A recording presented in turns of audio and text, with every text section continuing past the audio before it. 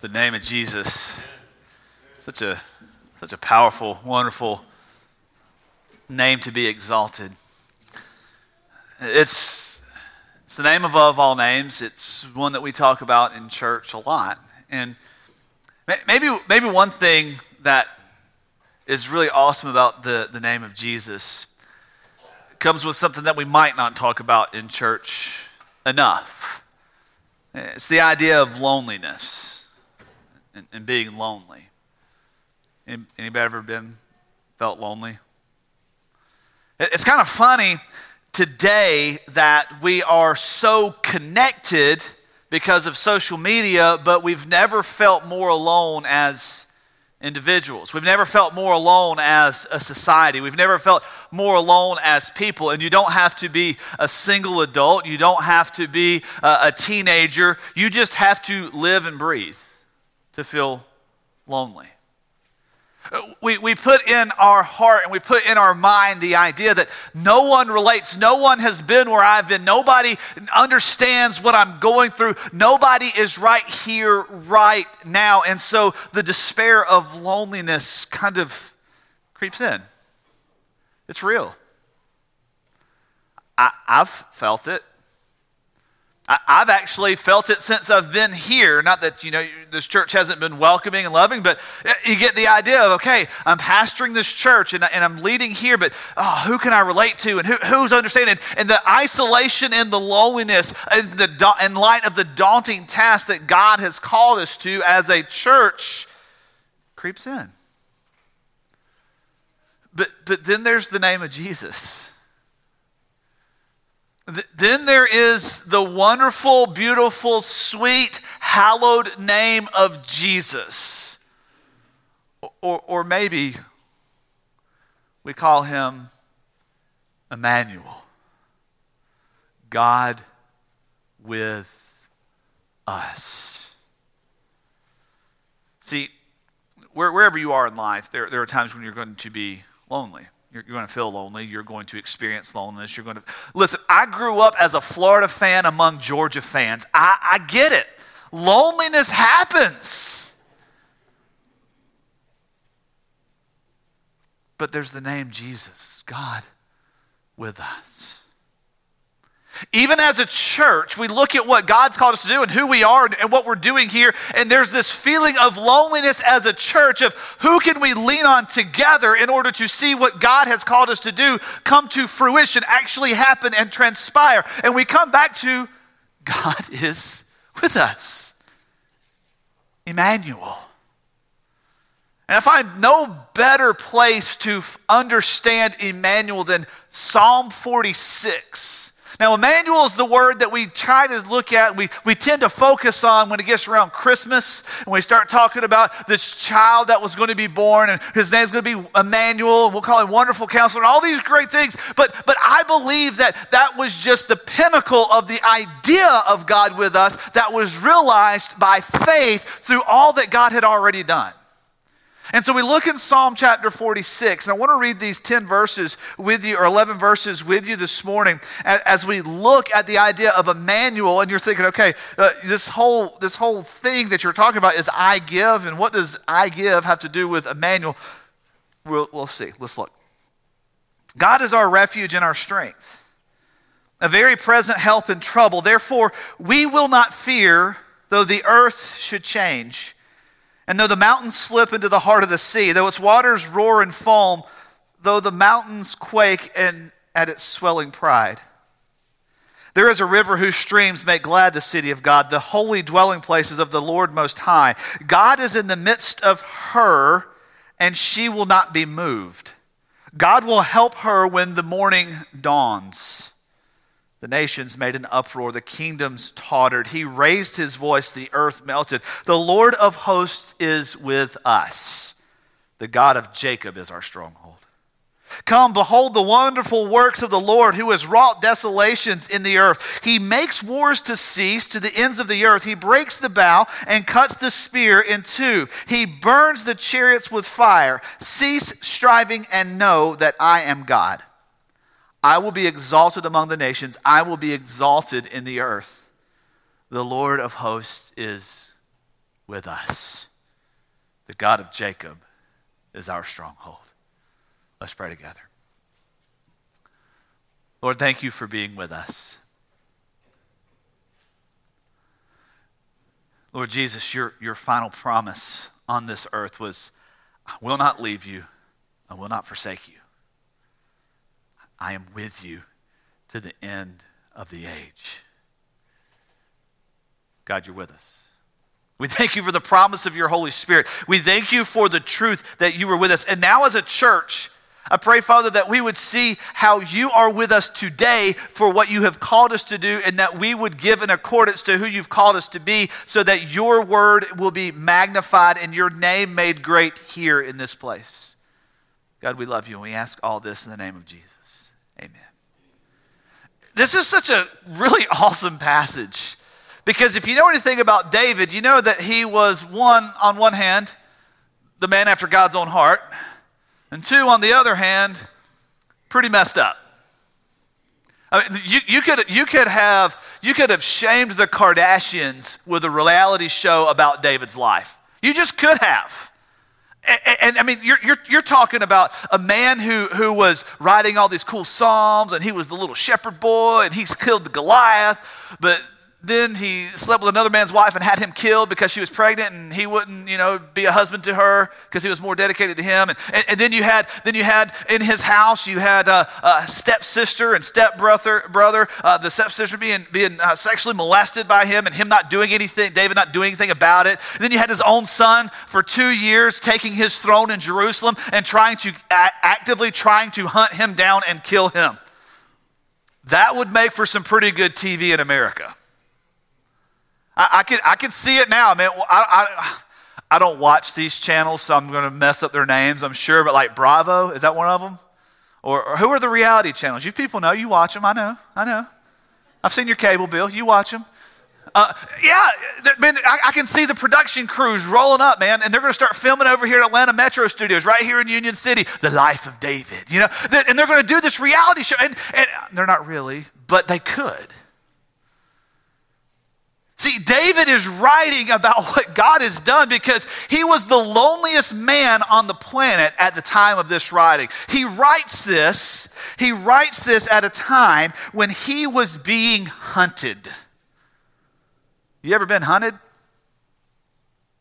I've never been hunted.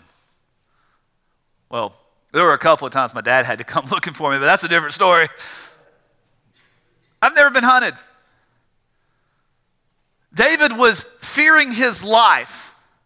His family had turned against him. He was alone, and he says here, God is our refuge and strength. He comes here and he asks the question, am I in this by myself?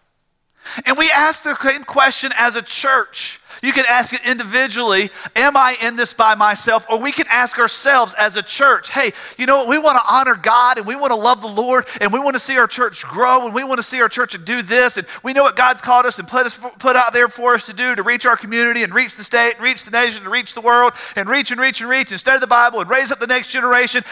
But, man, are we doing this by ourselves? See, what happens with loneliness is we start focusing on ourselves and not what is going on absolutely, totally around us. Paul got this. Paul was a lonely guy. You ever been beaten badly and left for dead at the edge of the city? Happened to Paul a couple of times. You've ever been imprisoned multiple times for preaching the gospel and all of your friends desert you? Happened to Paul a couple of times. You ever been shipwrecked at sea? Bitten by a snake. Some of you might have been bitten by a snake, but bitten by a snake, and everybody's like, what in the world happened to this guy? He just got bit by a snake for putting wood in the fire. It happened to Paul. He was pretty lonely. But Paul himself understood the surpassing joy of knowing who God was and encouraged Christians all over Asia Minor in the first century to continue to look to what God was doing outside of just your immediate circumstance. And so it's easy as a church to ask the question, man, golly, are we in this by ourselves? Because I know it happens so many times in church. You start hearing like this special offering coming up for this and a special offering for that. We're doing this special offering for this. We're taking up stuff for this. We're like, good grief, there aren't any other churches that could do this stuff. Are we the only ones? Are we in this by ourselves? And we start talking about how we're going to reach our city and reach our community. And we start talking about how we're going to start this Bible study. And we're going to do this new ministry. And we're going to try to be like, okay, grief, is there anybody else that could step up? And we've got people in the church running around here wearing 3, 4, 5, 6, 7 different hats, you know. They don't have to wait till Easter to pull out their hat box. It's there all the time. We went to a Clemson basketball game when we were still living in South Carolina, and there was I can't remember what the lady's name was, but there was like this illusionist lady that did the halftime show.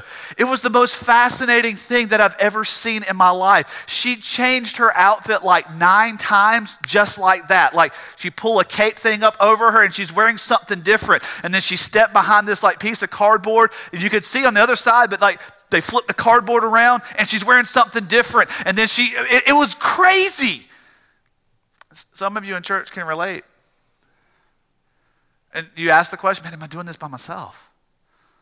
Are we in this by ourselves? And we come back to Emmanuel. God is with us. And he says here in this passage of scripture that we're going to see some different ways here, 5 of them, about how Emmanuel changes our course to shift us from thinking about we're in this by ourselves, it's us against the world, it's only us, to how we look at him and who he is. And it starts, David says, by seeing that Emmanuel is the presence of Almighty God.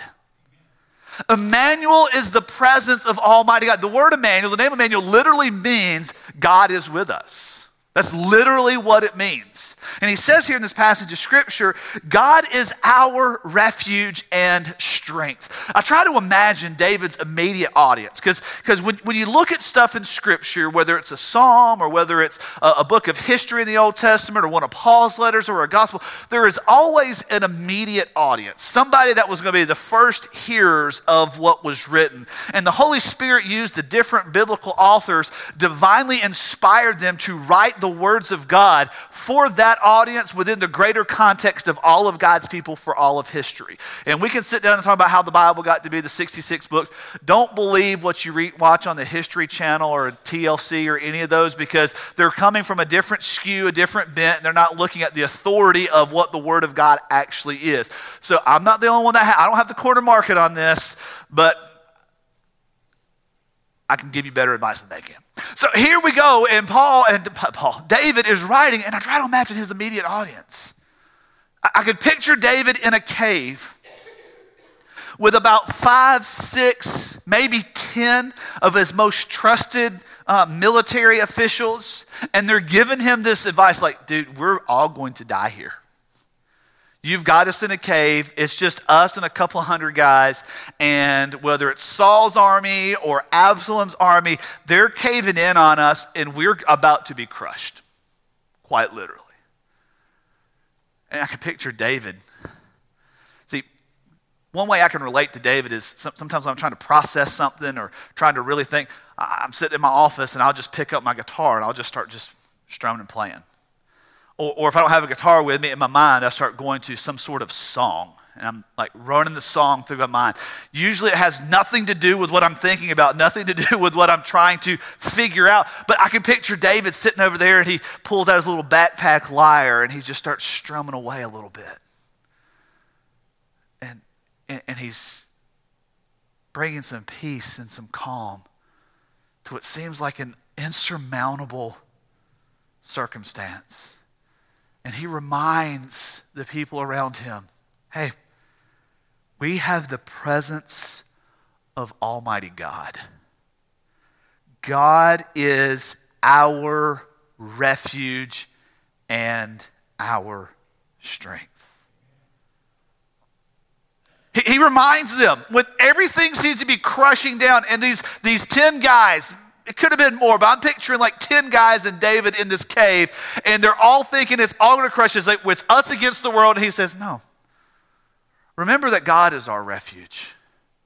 God is our strength, not military might. He goes on later in a different one, says some trust in chariots, some trust in horses, but we trust in the Lord our God, because our God is our refuge and strength. The presence of God, the very presence of Almighty God, right here.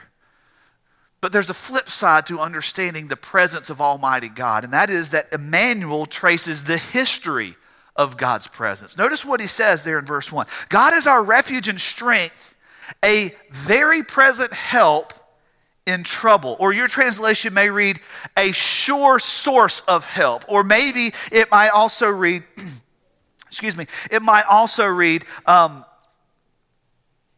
abundantly available for help. See, you don't get to make a statement like that if you didn't have something to go on. Now, y'all know, I'm a Gator fan. I got my orange and blue on. I know. For the last 31 years of my life, one thing I knew for sure was that we were going to beat Kentucky in football. I knew it. I didn't have anything to worry about. Oh, we're playing Kentucky. That's a W. Like, you look at the schedule, like, how many wins are we going to get this year? What's going to be the outcome? And for the last 31 years, I've been able to chalk up one sure win every single year. The University of Kentucky. Why? Because for the last 31 years, the University of Kentucky lost to the Gators. I can't say that anymore. I woke up this morning with this dreadful reality of, we lost to Kentucky. We lost to, and all you Georgia fans are like, ha, ha, ha, ha. I'll come back to y'all later. But because there was history to go on, I could make a sure statement. I even said yesterday morning to Braden while we were eating breakfast, I said, guess what? We got Kentucky tonight, but I'll tell you tomorrow morning the score after we win.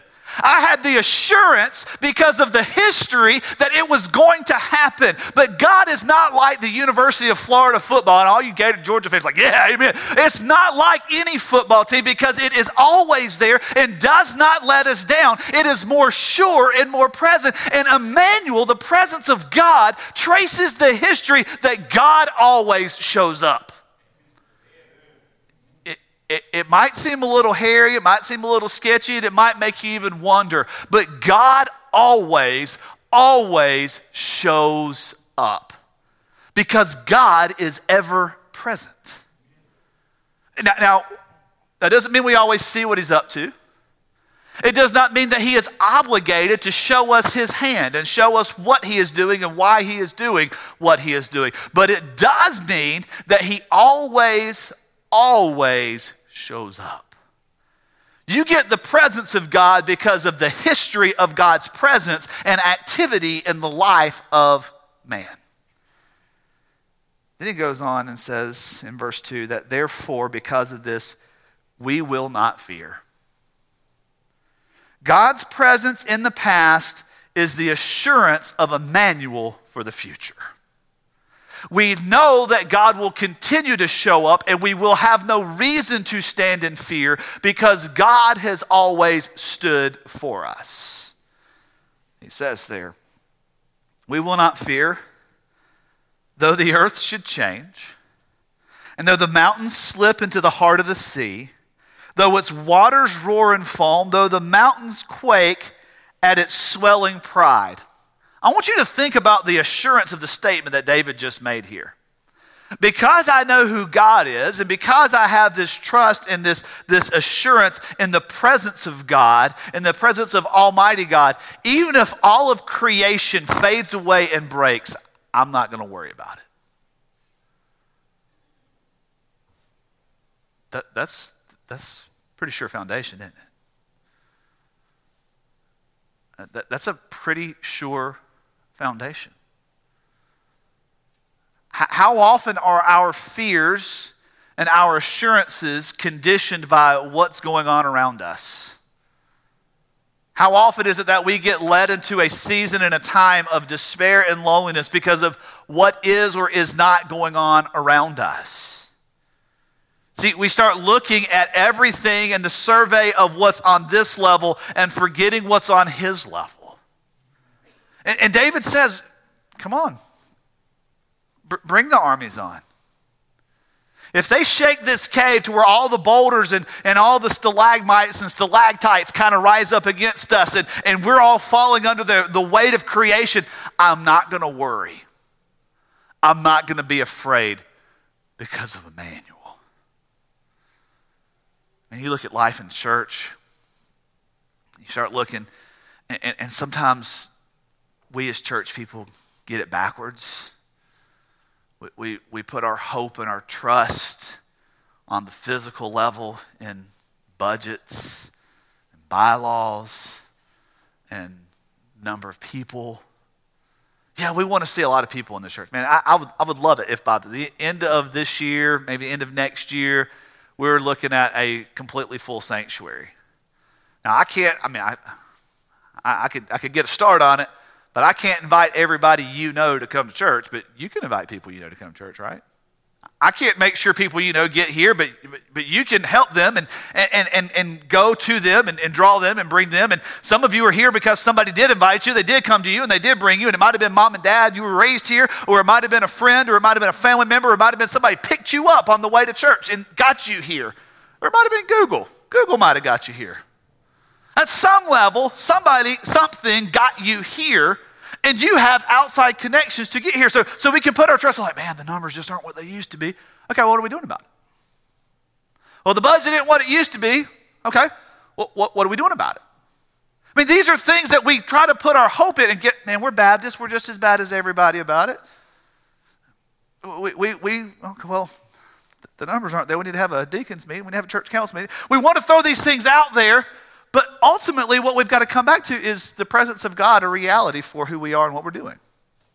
Is it about the assurance of Emmanuel and the call of God on us individually together to see, no, we're not in this by ourselves. We have a church family on whom we can rely. And as a church family, we're not relying on us. We're relying on the Lord God himself, God Almighty. Relying on God does not mean that we absolve ourselves of all responsibility. I can talk myself out of a wet paper bag most of the time, but I could not stand up here and just say, all right, God, you called me to preach. You're Almighty God. I'll show up Sunday morning at 11 and you just give it to me. And I'll get up here and I'll tell you stories. And I won't have anything to do with anything. And you walk away going, okay, he told me some stories and he read a verse to me. Good. Let's go home. There has to be some stuff that goes into what you have as a sermon presented to you. Just like when you go to the restaurant, the guy doesn't show up. You don't go to the drive-thru and say, okay, I'd like to get the Big Zack snack with extra tongue torch and some fries, and can you throw some ranch in there too? And you can hold the celery. Just give me a little extra fries because nobody really eats the celery. Why do they give it to you? I don't know why, but they do. And I'd like a large sweet tea. And the guy doesn't turn around to the kitchen and say, all right, jump in the box and let's go. Somebody has to be there to bread the chicken, to fry the chicken, to cut the fries, to fry the fries, to put the ice in the cup, to put the ranch in the bag. It all has to, there's work that has to take place so that what you get in your bag is the order that you placed, hopefully. If you go to Zaxby's, you got a 99% chance of it being right. Chick-fil-A, if it's not right, they'll pay you and they'll make it right. Maybe not pay you. But it's assurance. See, I could trace many reasons why I have such bright hope for our church. Because I have seen what God's hand has done here in the past. I have seen how God has transformed hearts and lives through the ministries of First Baptist Church of Fairburn, because the gospel of Jesus Christ and the desire and the effort and the work to reach others with that gospel has gone before us. There has been an assurance of God's presence here that gives us hope for our future. But he goes on in verse 4 and 5 and says that there is a river whose streams make glad the city of God, the holy dwelling places of the Most High. God is in the midst of her. She will not be moved. God will help her when morning dawns. See, there is this draw in to the future and where all this is heading.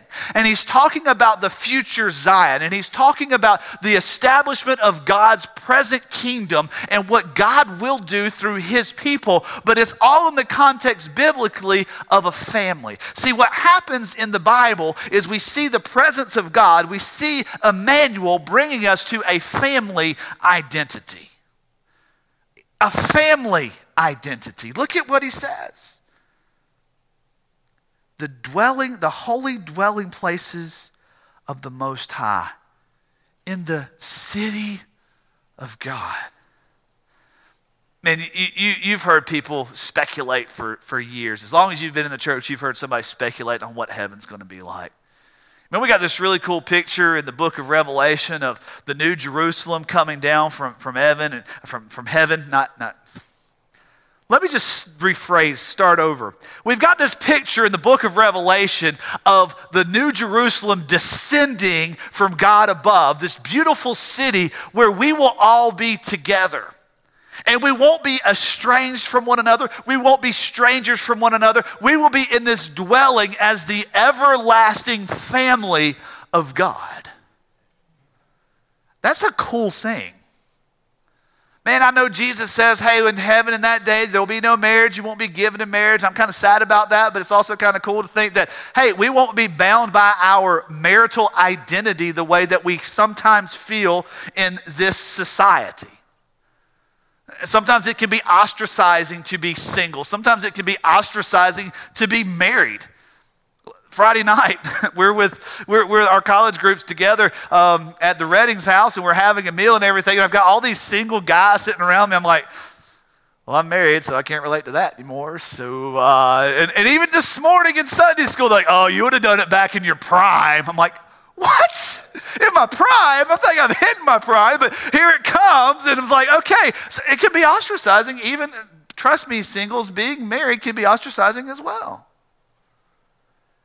It's all about what you're looking at in the external. See, when we get into that new place, into that new heaven, into that new Jerusalem, this eternal dwelling of God, all of those things fade away because we have a different identity. We have a family identity because of the presence of God centered in us. That we are his people. He is our he is our heavenly Father. And he is the author of a new identity. And see, David's writing long before there was even this idea of a new Jerusalem. I mean, everything centered around the present Jerusalem, the one where David's throne was, the one where his kingdom was. It was all right there. It's like, okay, that's not going to be moved. I believe David's like, no, this is far greater. This is far greater.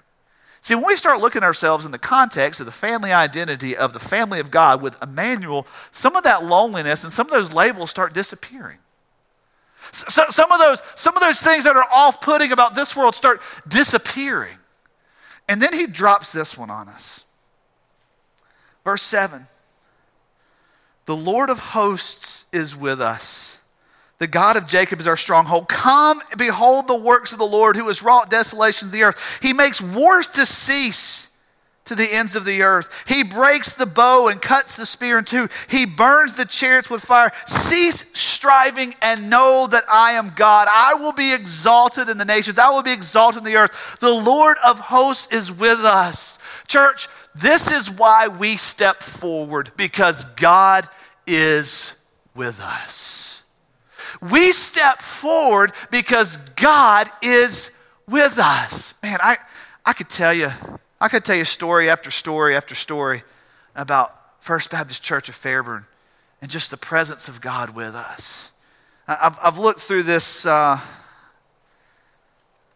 history book of First Church Fairburn several times since I've been here. And I see the hand of God move and move and move. I see pastors and associate pastors and secretaries and ministers and how their stories have helped shape and transform this place. I've looked and I've read highlights of when this building was built and that building was built and the money was raised and it's all. I know you're like, man, this always comes back to money. In a lot of ways, it does. One of the really cool things that I found in here, as I was reading through, just reviewing it over this week, this building was finished in March of 1965.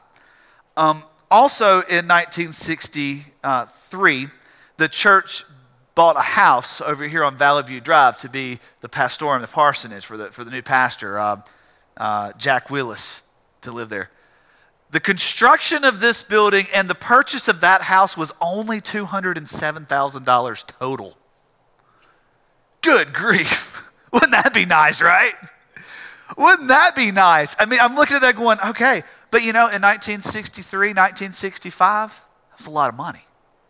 I mean, don't get me wrong, $207,000 is still a lot of money, but when you put it in the perspective of what was there, that's a lot of money. Now, I don't know everybody that was on the church rolls in 1963 when the vote was made to buy 139 Valley View, or in 1964 when the construction of this building was started.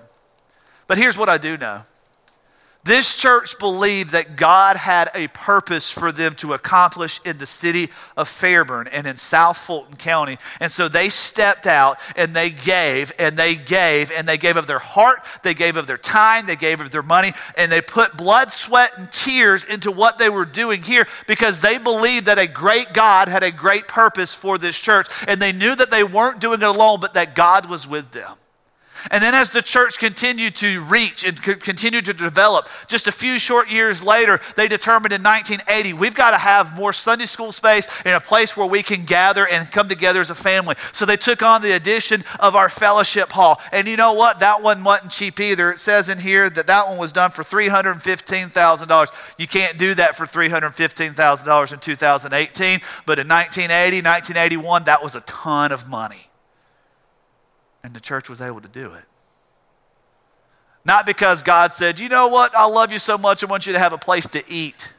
But because we believe as a family that it's important for us to gather, and it's important for us to have opportunities to encourage and have fellowship with one another. And because of the step that was taken in 1980 to build that building and to have that space, right now we are able to embark on new mission and new ministries with Messy Church and with Round Table and with ESL and other groups that use that room to see the glory of God made. Why? Because we knew then what we know now, that God is with us. We step forward because God is with us. We step forward because this great God that we believe in didn't stop moving when in 1980. He continues to move today. He didn't stop moving when he moved you out of your pew into the aisle, out to the altar to show the world that you have trusted faith in Christ. He's still moving today. Even in the 90s when extra space was added right over here, 1996 and 1997, man, escalating costs, $750,000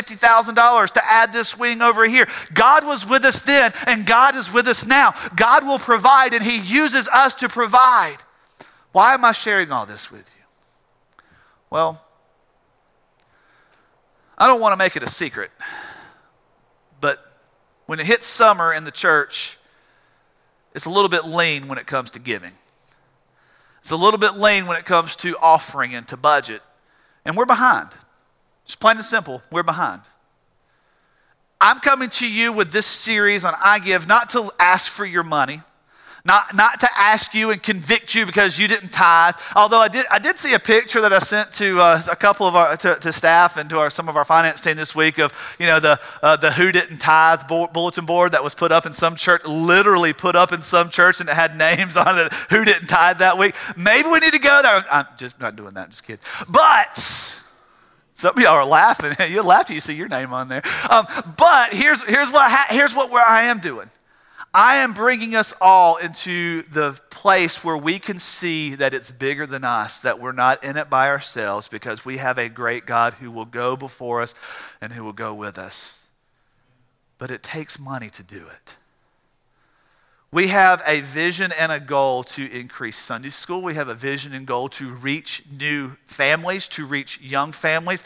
I sat down this week with one of our elementary school principals, and she just shared her heart with me about how much it means that a church would reach out to them to say, let us come and partner with you. And it's going to take time, and it's probably going to take some money. But we don't get there unless we give. Unless we give. I want you to know we're not bankrupt, we're not hurting, but we're behind. We step forward in faith and give because he is a great God who has called us to a great purpose that he is with us to accomplish. We step forward with boldness.